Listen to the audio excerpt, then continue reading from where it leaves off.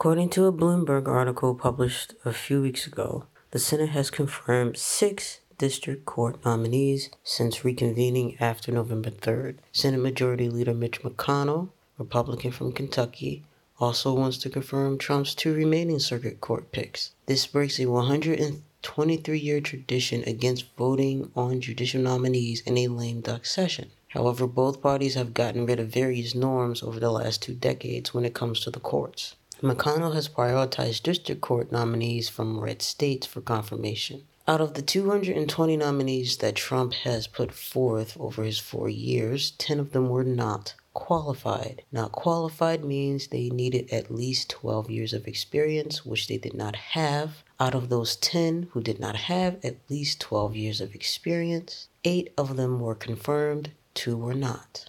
Article 3 judges only require a majority within the Senate. Article 3 judges include the Supreme Court, the Appeals Court, and district courts. It's those judges that often decide who sits on lower courts, like bankruptcy courts and magistrate courts. This is why the Senate races in Georgia matter. Everyone is familiar with the story of Breonna Taylor. If you are not, she was an EMT who was shot in her home by police, who, according to her boyfriend, Kenneth Walker, did not announce themselves before they came in with a no-knock search warrant. There is another story about a man called Andrew Scott, a white man in Florida who was shot by police. The backstory is the police were chasing a motorcycle and lost sight of it. They spotted it later in an apartment complex, and that's when they knocked on Andrew Scott's door. This was at 1:30 in the morning. Apparently, police did not identify themselves, and Andrew Scott answered the door with a gun in his hand.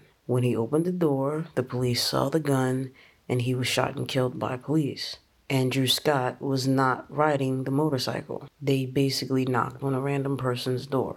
The family sued the police, and eventually, when it got to Judge Ann Conway, it was tossed out in 2014. In her decision, Conway determined that Sylvester, the deputy, was legally justified to use deadly force because Scott was holding a gun, and that the officer was thus entitled to immunity. Conway's decision was later upheld by the 11th Circuit Court of Appeals. The court's ruling meant in effect that Scott gave up his Fourth Amendment rights when he exercised his Second Amendment rights. Your Fourth Amendment rights entitle you to no search and seizures without a warrant. I think it's amazing that exercising your Second Amendment rights automatically forfeits your Fourth Amendment rights. And that's a terrible opinion, but we'll see how that plays out in Florida. Reuters continues. Reuters revealed that federal appeals court have, in recent years, been granting qualified immunity at an increasing rate to cops sued for excessive force, even when the courts determine that police actually did use excessive force. Qualified immunity, the definition from Wikipedia goes as follows. In the United States, qualified immunity is a legal principle that grants government officials performing discretionary functions immunity from civil suits unless the plaintiff shows that the official violated clearly established statutory or constitutional rights of which a reasonable person would have known. Now, there are a few gun rights organizations that want to rein in the qualified immunity bit, but the NRA so far has been silent in regards to that. So again, qualified immunity means that certain people cannot be sued in court for doing their job unless you can clearly show they violated a constitutional right which they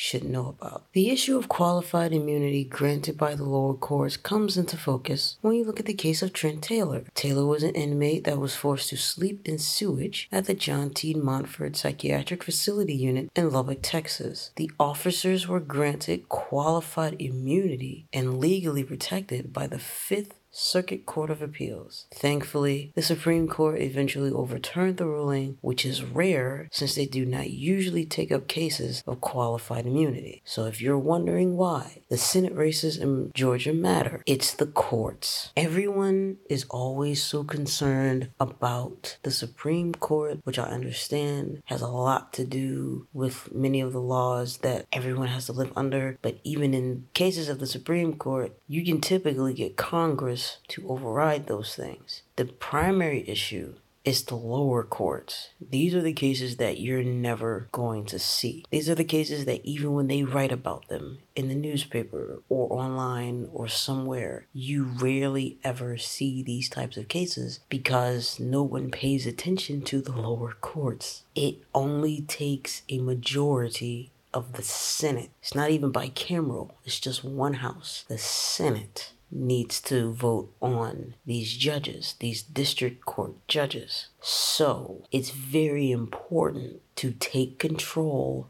of the Senate because that's the only way you're going to change the justice system in America. As of right now, even today, this article was written back in late October or early November. I can't remember. It's currently December. It's 1 month later. Even today, Congress has come back and they're pushing through as many court nominees as possible because they only have a few days left. They're not going to do a stimulus. They're going to push through courts. That's their primary focus, at least at the early part. Stimulus might come later. The Senate matters, and who controls the Senate matters. So vote.